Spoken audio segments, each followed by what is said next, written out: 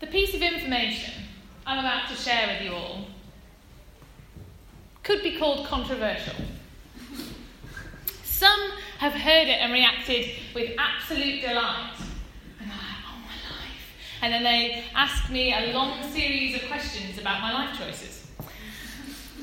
The other, many more people who react to this piece of information react with a slight look of horror and then ask me an endless series of questions about my life choices.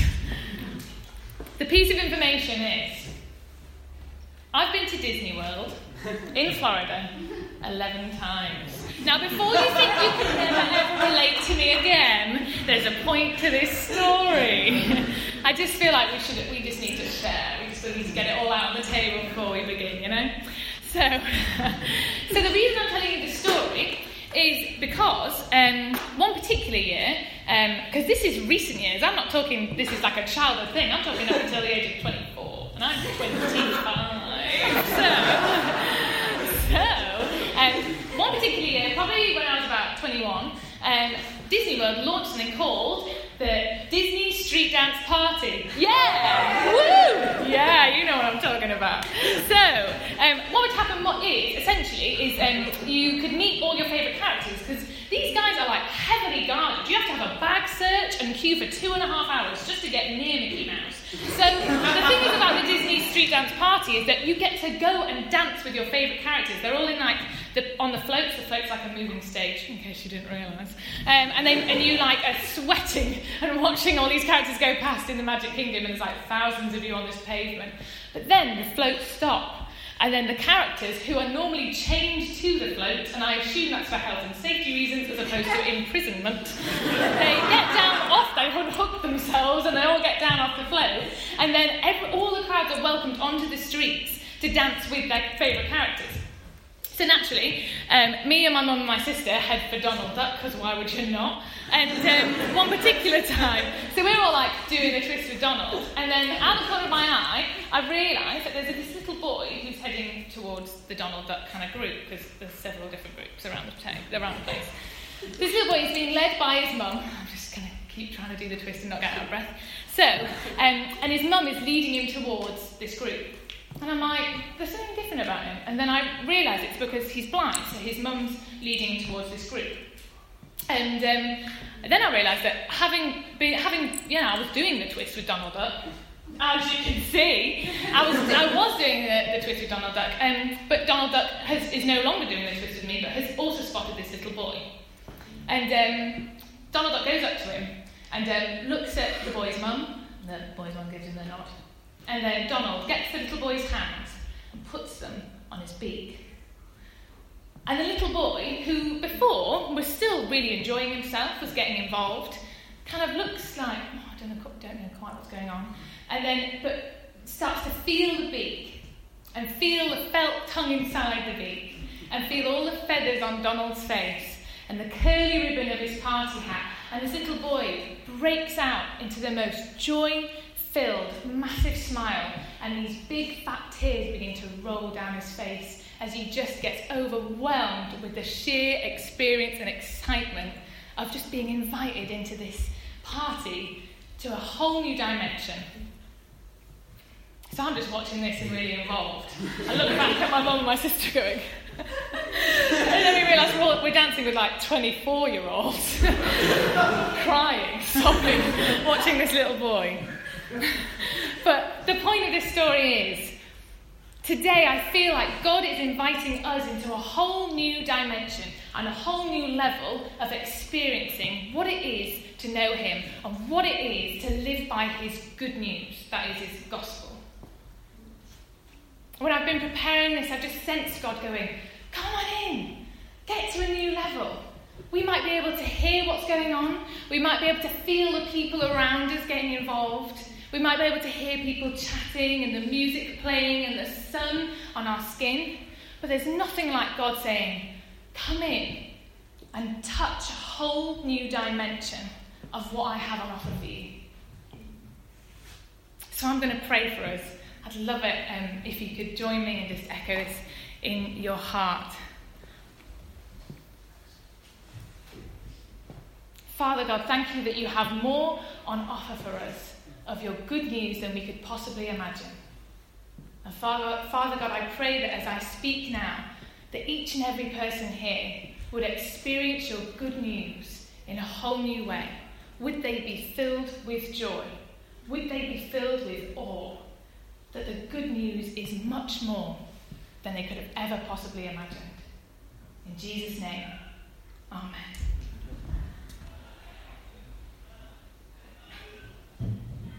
That wasn't it, don't worry. There's more. So, I believe God wants to open up our experience of his good news. And what we're talking about, funnily enough, in our series is simply good news. We're looking at what is the gospel. Why is it good news? So, gospel is just another word for good news. It might be Greek or something. But it's, is it not? Christine's nodding. Yeah, it's fine. So, good news is just another word for gospel. So I'm going to use those interchangeably. And basically, we're exploring this whole idea of what is the good news. It's this central belief to our whole faith. It's like the hinge upon which Christianity exists and functions. So it's pretty important. But what exactly is the good news? In the church, the gospel is referred to all the time because that's like a really central part of it. But one summary of it is this. Jesus, who was the Son of God and the promised Saviour of everyone and everything, lived on earth, and then he bore all the faults of humanity in his death on the cross, and then he rose from the dead, which means that everyone who trusts in him, in God, will have the fulfilled promise of full and abundant life. So Paul, who wrote loads of the New Testament and was a big leader in establishing the first churches ever, puts it like it said on the screen if you want to have a quick look at that. Because there are many, many excellent summaries of what exactly the gospel is. But we're not looking at that today. Picture this. You walk into an art gallery. In fact, start again. Imagine you're the kind of person that walks into an art gallery. And you've heard that the greatest masterpiece ever created, ever painted, is in this art gallery. And so you go in, and obviously you want to get to the best bit first. So you go down past Picasso and Monet and Van Gogh and all those, and you're walking down the corridor and you get to the place on the little guidebook where it says you should be. But there's nothing there, except the little plaque that should go with the painting. You're like, that's really weird. Check on the map. Yeah, we're in the right place. And so you read the plaque and it says, this is the greatest painting ever created. And it says a little bit about the artist, a little bit about what's happening in the painting and the techniques that the artist used, but the painting isn't there. Now, the plaque isn't wrong in what it says. In fact, you think what the plaque says is pretty good. In fact, it's a really good representation of what the painting might look like if you'd seen it. And you might love the plaque. You might love what the plaque says. But the experience of seeing the painting would be far more than what just the plaque does. The plaque isn't a substitute. It can't give you all the fullness, all the dimensions and perspectives of what's in the painting. And the summaries I've just given you, and even the summary that Paul gives in his letter to the Corinthians, can't really give us the fullness of the masterpiece that is the good news. So when we talk about this masterpiece, this work of art, we can't just recreate it. I can't give you the full thing, because I can't recreate the painting. I can't recreate that work of art. And every time we talk about it, ultimately we're going to end up reducing it into a little bit of a plaque-like summary. And it's never going to quite get the whole picture or every dimension, but that is okay. Don't freak out. I don't think we're supposed to get the whole thing, because the whole thing is bigger than the universe itself. It's this event in history upon which the whole of the cosmos shifted and the whole of history turned. We're not supposed to be able to sum it up like that. But we can keep glimpsing that work of art and get a whole new dimension to our experience. We can grasp that wider perspective that God is inviting us into. So it's not that what we've heard or what we know about the gospel on that plaque is wrong. What you know already of the gospel probably isn't wrong. In the sense that the little boy at the Disney street dance party, he could hear what was going on. He could feel what was going on. But it was a whole new level when he was fully immersed in it and was invited to experience it in a whole new dimension. And I want us to get that experience. Not replacing what we've already been taught, which for some of you might be the first and most transformational teaching you've ever heard about Jesus. We're not looking to replace that. Remember that. But we want to expand it and stretch it so we can live fully immersed in it. So if you wake up every day really grateful that Jesus died for you and that he forgave you, keep hold of that. No one is asking you to let go. God is not asking you to let go of that. And the ironic thing about the very nature of this talk is that it won't give you something on a plate. It won't give you the answer to how can we not reduce the gospel? It will reduce the gospel by its very nature. Because the good news is the person of Jesus himself. It's the events of his life, and it's the full-blown story of God and his people since day one of the universe. The good news isn't something we can fully get our heads around, and we never will, because it's bigger than us and it's bigger than our piece of the world.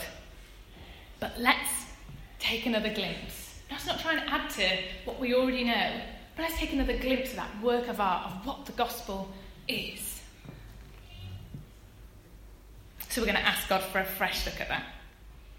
Now, the reason this is actually important for you, for every single one of you and me, is that if we believe a reduced version of the gospel, if we simply memorise the little plaque instead of looking at the work of art of the gospel, then we can slide into believing something about God that isn't actually true. So I'm just going to give you one example in these next few minutes about one particular plaque-like summary that quite a few of us, and probably all of us at some point, may have focused on and memorised at the expense of waking up to the fullness of the good news. So this is the little summary.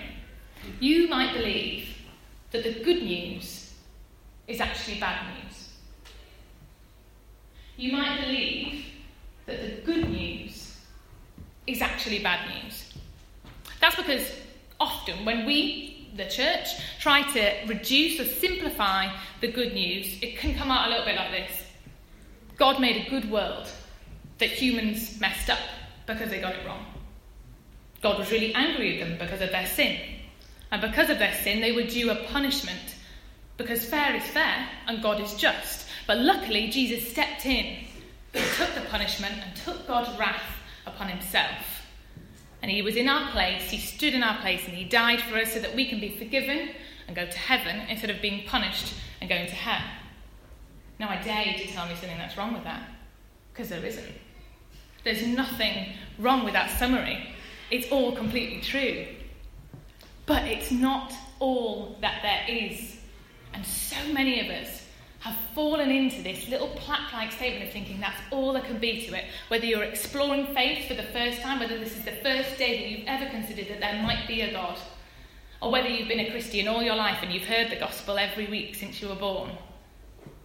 We've all slid into this way of thinking that that's all there is to it.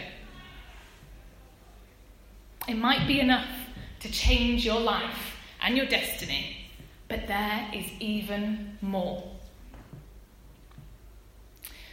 And the reason that I'm calling this the kind of bad news summary is that it kind of makes out that God is out to get us. But in the nick of time, Jesus takes the bullet. And that's not really very good news if you think about it. But again, it's not wrong. But if it's all we know of the gospel, if that's all we share with people, if that's all we live by, then we can end up doing several things. We can end up spending our time just trying to avoid doing stuff wrong in case God is out to get us, rather than focusing on being in relationship with God. Or if it's all we live by, we might end up thinking that the gospel is only about me and the things I've done wrong. we miss the global and cosmic scale of the good news. Or we might have this sense of guilt that I owe Jesus one because he died for me and I didn't really ask him to.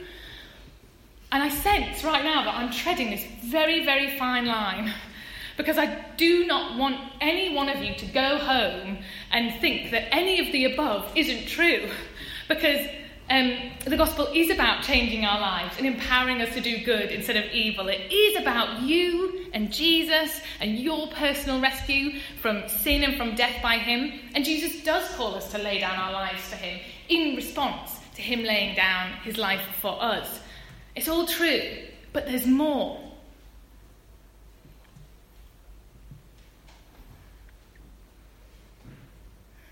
We don't want to live by one of those things alone or believe that that's all there is to the gospel, because then we're missing out on that fuller experience, on all the different dimensions of the good news. We might be able to hear or feel the good news happening around us, but there's nothing like touching it with your own hands. And touching it doesn't make our knowledge complete. I'm not saying that we're going to leave here with a perfect, full version of the gospel in our heads. But the gospel is supposed to keep unfolding and keep unfolding. I was thinking about this week. I was like, it's a bit like you get this napkin and you think it's a napkin, and it unfolds and it's a tablecloth, and actually it's a parachute. Maybe that doesn't really help. But it's meant to just keep unfolding. Oh, I shouldn't have said that. But it just keeps unfolding. It's meant to be exciting and radical and life-transforming on a daily basis. And that isn't just about being emotional. It's about being transformed. And to reduce the gospel to just those few lines and live by them alone is to miss out on that. So what is the bad news version actually missing out on in terms of the story? Well, to start with, it removes this long history of God and his commitment to the people of Israel, who were the Jewish people over thousands of years, essentially. God made unbreakable promises to them to protect them, to be their God. He was committed to them, and ultimately his promise was to work through them to rescue and redeem and resurrect the whole of creation and all of humanity. So the Old Testament follows the story of God and his people. These individuals who made mistakes and suffered and were human like us. And God was with them through battle and through famine and through difficulty. And he was with them through victory and through strength and through hope. The good news is not of this angry God looking to punish us left, right and centre, but luckily Jesus is around. It's a faithful God who isn't just fixing a problem with humanity, but he's reinstating a purpose that he is calling us to all the way through the Old Testament. He's calling his people back to their purpose. The gospel is that God is not just fixing a problem, but reinstating a purpose. But on the other hand, humans are sinful. We miss the mark all the time. We get stuff wrong, and we are inclined to selfishness rather than godliness. But God didn't just make us to be good. He had more in mind than that. He made us to be in harmony with one another and with creation, and to bring about flourishing in ourselves and in each other and in the whole of the world. He created us to work and love and rest in a crafted world that he made for us, to be at peace within ourselves and to be fully aware of how handmade and loved we are by God, whilst also cracking on with the purpose and the work that he's given us to do. God didn't just look at humanity and see a problem. And that's what the bad news version gives us. He saw humanity failing to fulfill their purpose within the wider creation and within themselves.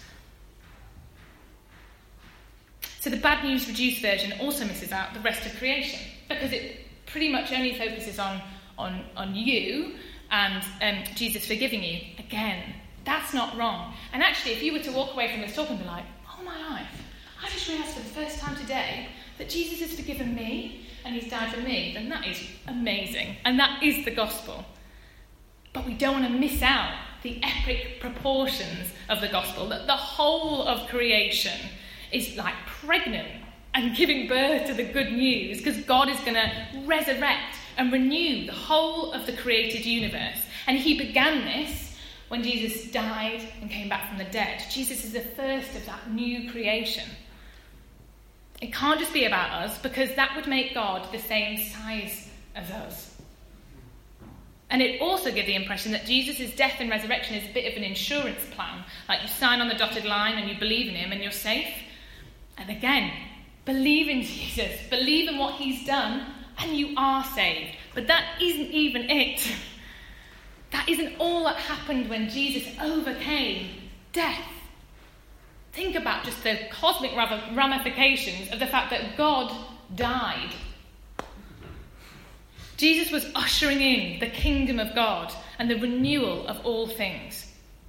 So it's fully about you. Jesus would have died for you if you'd been the only person on earth. But at the same time, that personal salvation that can be at work in you draws you out into the bigger picture, irresistibly. The bigger picture of God's kingdom over every other person and the whole of creation. It's all about you, but at the same time, it's not. The good news is not bad news. It's not God so hated the world that he gave his only son. It's God so loved the world that he gave his only son. And have any of us fallen into this? Have we fallen into just following the bad news version of the good news? I certainly have. You might think because you call it the good news that you've managed to avoid it, but the symptoms might be there anyway. So I'm going to show you through my own kind of journey where I've spotted the symptoms in me where actually I've kind of believed bad news rather than good news.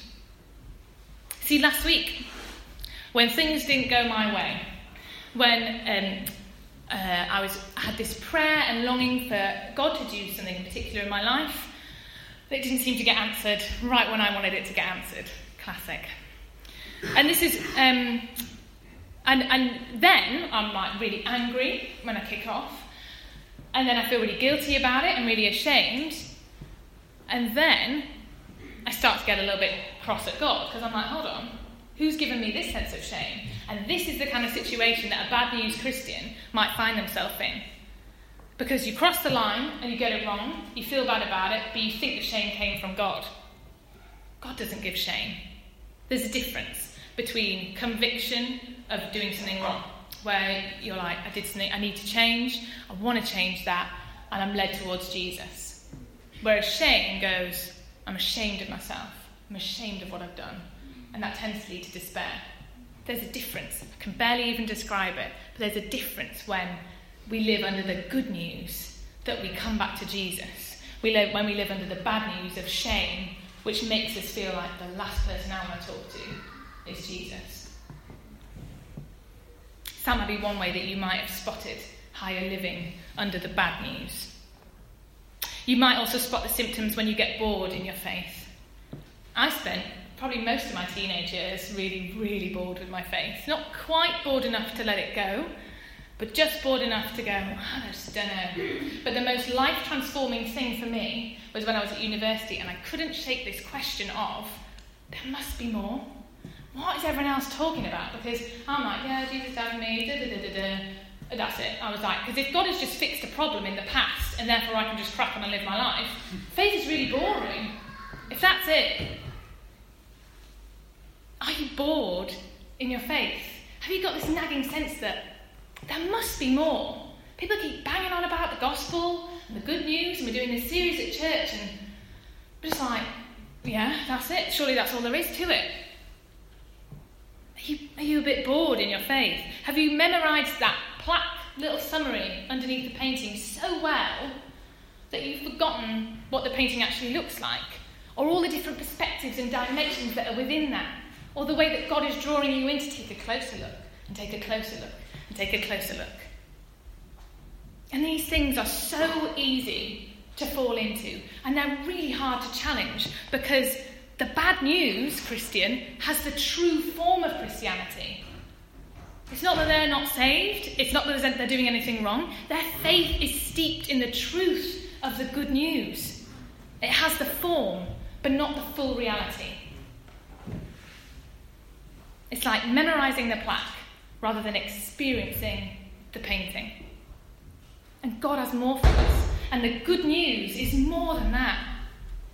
And that's why God invites us to grow and spend our whole lives rolling out the same good news for our entire lives, because there's more to it than any of us could possibly ever comprehend. I know that I've become a bad news Christian when I get cynical. I know that I've become a bit of a bad news Christian when I hop from church to church because nothing can quite cut it. Or when I get really critical, or when I get flippant about who I am and what God created me to do, because God isn't that relevant to the present moment. You might be falling under the bad news if you're exploring faith and you're like, well, I'm not that bothered about just signing up, because surely it's just something that you just kind of sign and then you get to live forever and that's it. It's so much more than that. It's good news. I'm going to invite the band up and we're going to respond. We've spent quite a bit of time looking at how we can end up living by the good news as if it's bad news. When we reduce it down without allowing God to widen our perspective, we've seen how we can just slide into just living by that little plaque-like summary rather than being immersed in the experience of the work of art that is the good news.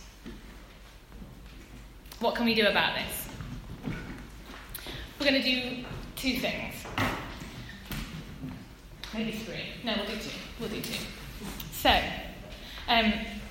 the first thing I'm going to ask you guys to do is read about it. The Gospel, if you've heard about the Gospel of Matthew, the Gospel of Mark, the Gospel of Luke, the Gospel of John, it took 4 people to even just get a bit of what Jesus' life looked like. The good news is what Jesus did.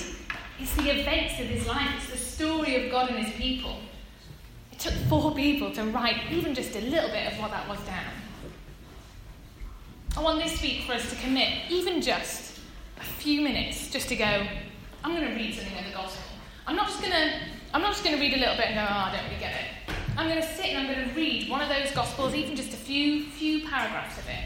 And I'm going to look for the good news. I'm going to look out for how is this good news. I'm going to look out for how is God opening up my perspective. How is he opening up new dimensions? How does he want to surprise me? I don't know how you're going to remember to do that. Maybe you just need to make a mental note. Maybe you need to jot it down on the back of your hand or in your phone. Spend a few minutes. Read some of the Gospels. God's good news fills up the Bible and beyond. He has given us his good news in a book. Maybe we should read it. That's the first thing. Read the good news. Just a little bit. Ask God to surprise you. But what we're going to do right now is we're going to continue to ask for this fuller experience of the good news. What new dimensions does God want to reveal to us? How does he want to expand our perspective? He's inviting us to do so. And so what we're going to do is we're going to spend some time in prayer, and we're going to just focus on God as we worship.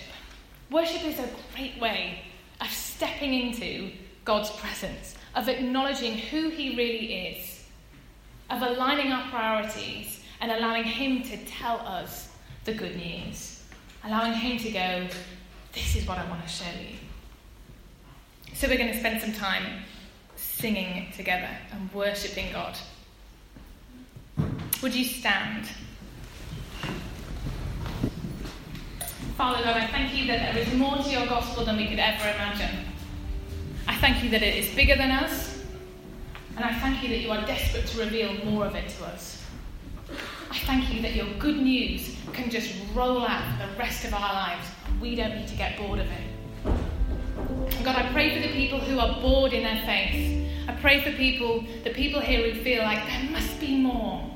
And they've got this frustration of they either want faith for the first time, or they want to step further into their faith. But it just seems like, surely this can't be it. God, I pray that that you would give them that wider perspective. Would they see that your holy Bible and your good news unfolds, and it unfolds, and it unfolds, and it unfolds, and you keep welcoming us into a new perspective. You keep showing us new things about it. God, for those of us who have been living as if the good news is bad news, God, would you again show us your love for us? Would you show us that you don't give us shame, but you give us hope, you challenge us, and you move us forward? God, I pray that you would just give us a wider perspective. Would you open up new dimensions of your good news to us, and will we see that we can live by this for the rest of our lives? And just this good news can transform us from the inside out. And as we worship you, God, would you continue to speak to us? Would you continue to open up our perspective? Would you continue to work in us? And would we be open to it, God?